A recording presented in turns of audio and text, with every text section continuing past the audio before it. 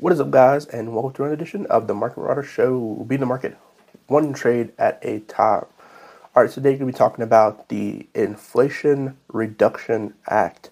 So the Inflation Reduction Act, also known as HR 5376, was signed into law by President Biden on August 16th, 2020. In this episode, we're going to be talking about all the different things that kind of are included in the act itself. Going to be going over the fact sheet straight from the White House. It's public information on whitehouse.gov.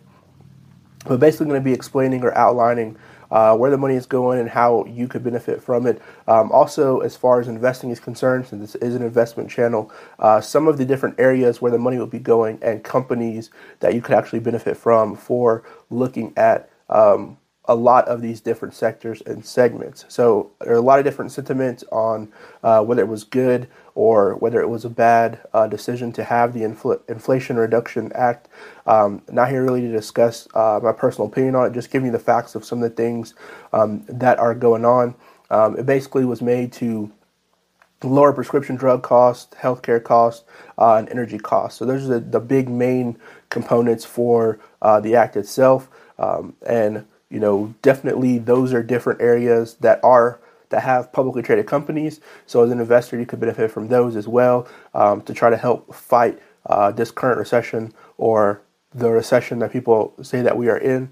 And so I'm going to be going pretty in depth on how that's done. It's going to affect everybody. It was signed, so it's not something that still needs to be voted on. But I think as investors, it's something to have light shed on to see how you can benefit in the market from some of these publicly traded companies and where some of the money will be going in the end. So let's jump into it. All right, so like I said earlier, the Inflation Reduction Act was signed by President Biden on August 16th of 2022, formerly known or also known as HR 5376. And so this is definitely very interesting. There are a lot of people who helped to pass this. And so let's jump into a fact sheet of what is the breakdown of the Inflation Reduction Act. And so this is on whitehouse.gov. And so this basically explains, how it's broken down. So the Inflation Reduction Act lowers prescription drug costs, healthcare costs, and energy costs. It is the most aggressive action on tackling the climate crisis in American history, which will lift up American workers and create good paying union jobs across the country. It'll lower the deficit and ask the ultra wealthy and corporations to pay their fair share, and no one making under 400,000 per year will pay a penny more of taxes. So, the first portion on here, create clean energy jobs. The Inflation Reduction Act creates good-paying jobs or good-paying union jobs that will help reduce emission across every sector of the economy. As President Biden promised when running for president, the law includes some of the strongest labor protections and incentives ever acted to clean energy tax credit programs. It will incentivize prevailing wages, stop companies from ripping off workers, and make it in America. So, first, the incentivize prevailing wages. The expanded tax credit for energy efficient commercial buildings, new energy efficient homes, and electric vehicle charging infrastructure will include bonus credits for businesses that pay prevailing wages and hire registered apprentices, ensuring local wages are not undercut by low-loading contractors.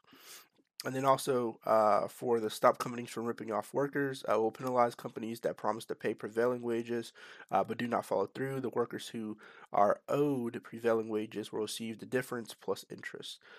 Making it in America for the first time ever, the Inflation Reduction Act establishes Make It in America provision for the use of American-made equipment for clean energy production.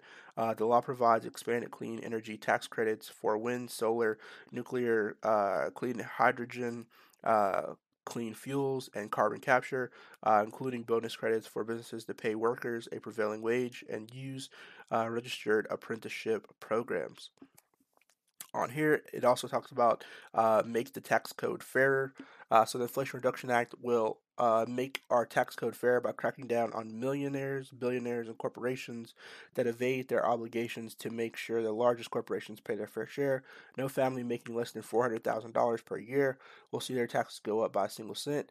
And so the Inflation Reduction Act will raise revenue by going after tax dodgers, ensuring the wealthy and large corporations pay their taxes they already owe, cracking down on the largest profitable corporations that currently get away with paying little to no federal income tax, um, instituting a minimum corporate tax of 15%. Imposing a 1% surcharge on corporate stock buybacks to encourage businesses to invest in enriching CEOs or funneling profits tax free to shareholders, and then making transformational investments in taxpayer services so that regular Americans can get their questions answered and access to credits and benefits they are entitled to. Next, we have a section which is to revitalize American manufacturing.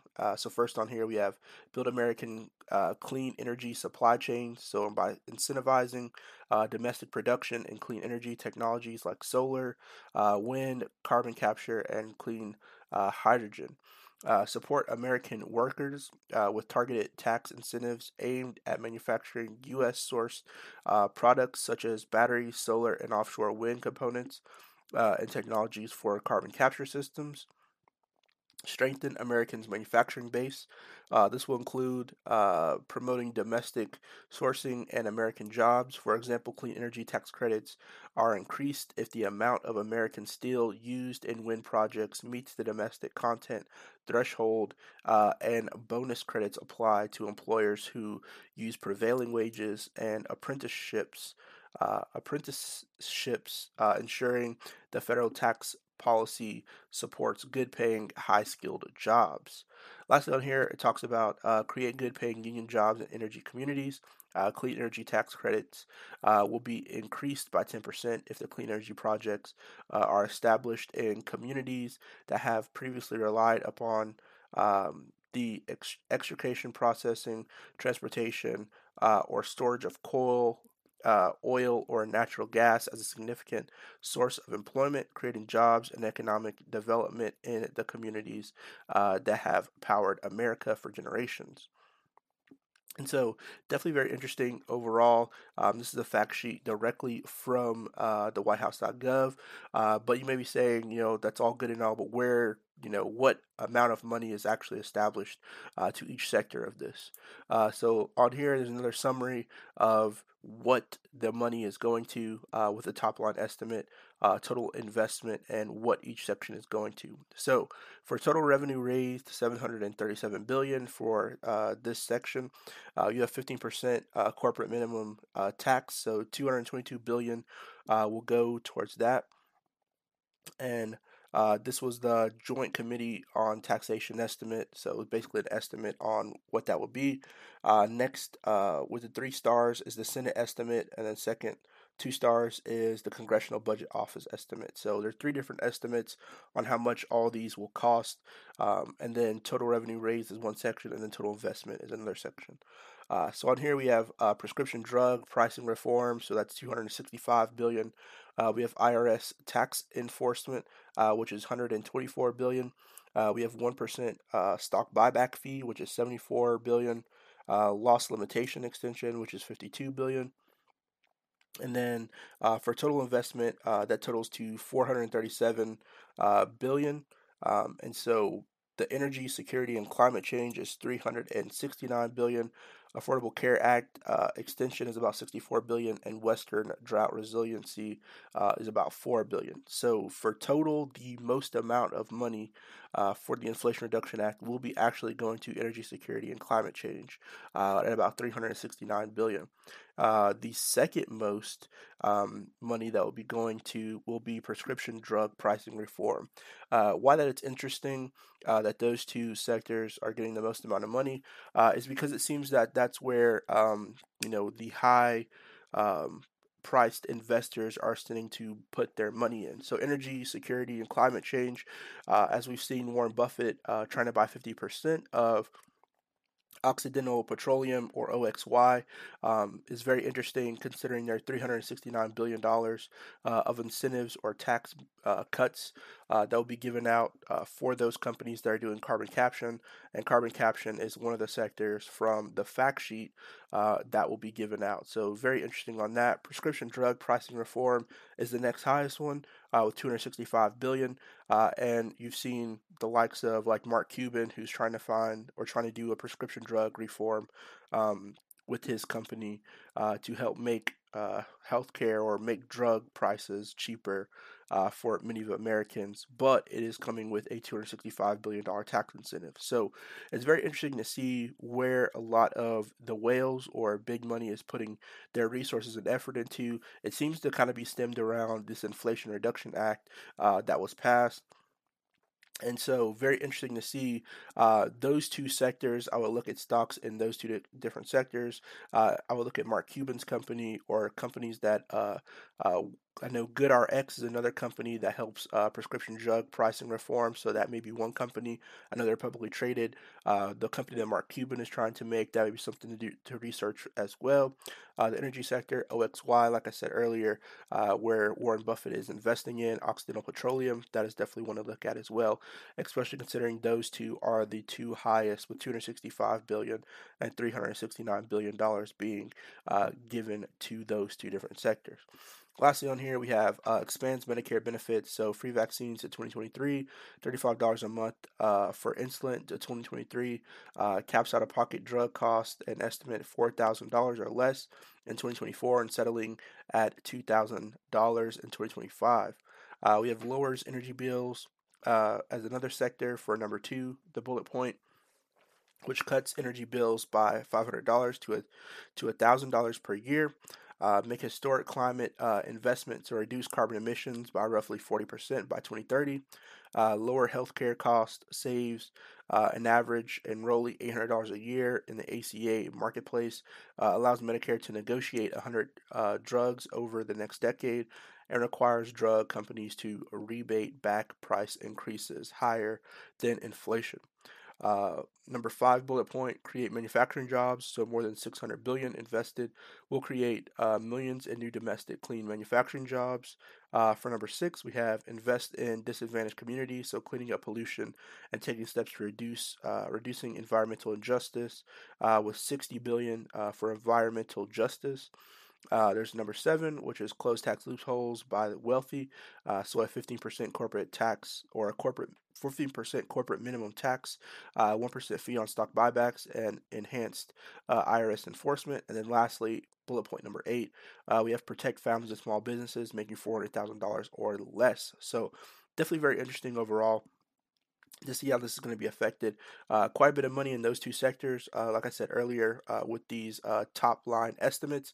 Now, just bear in mind these are estimates; these are not the exact amount that are going in here, and these are estimates by three different committees. You have the Joint Committee on Taxation estimate, you have the Congressional Budget Office estimate, and the Senate estimate awaiting final CBO score. So these are just estimates. Don't take these as the final value. But like I said again, these two industries do seem to have the most amount of money as far as estimate is concerned, and they were estimated by two different people or two different groups. The prescription drug pricing reform was estimated by Senate and is awaiting CBO score. And then the first one was estimated by the Joint Committee on Taxation estimate. And so definitely make sure you look at those different committees, look at the whales that are moving in the market, see what they're doing. That will definitely be an indicator as to which one of these plays would be the best for you to potentially put in your long-term portfolio or just to look at. These are two really big sectors in the market. And so I would look at those overall. I really don't know about the drought resiliency. I don't know what companies would be involved in that, but there are definitely a large amount in the energy security and climate change, as well as the prescription drug pricing reform section. So hopefully that information helped you all out. Stay safe out here in this very volatile market, and I'll see you guys on the next one. Peace.